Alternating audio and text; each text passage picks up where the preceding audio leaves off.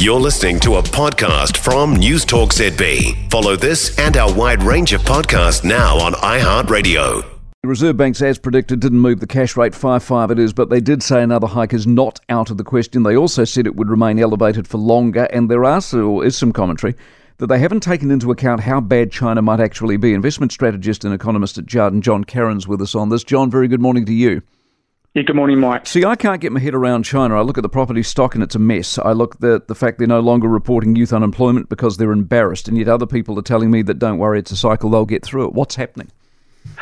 Yeah, there's no doubt that China's economy is stuttering. There's a number of reasons for that. The consumer has lost confidence. They've lost confidence because of the severity of the lockdowns last year.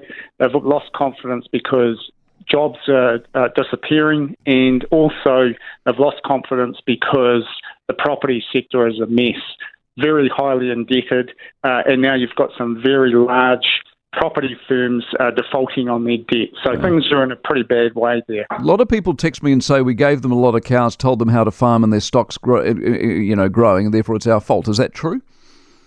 No, I don't think that's entirely true. They were going to develop their own industries. In any case, we may have helped them along the way there. But I think the problems that they've got are very much homegrown.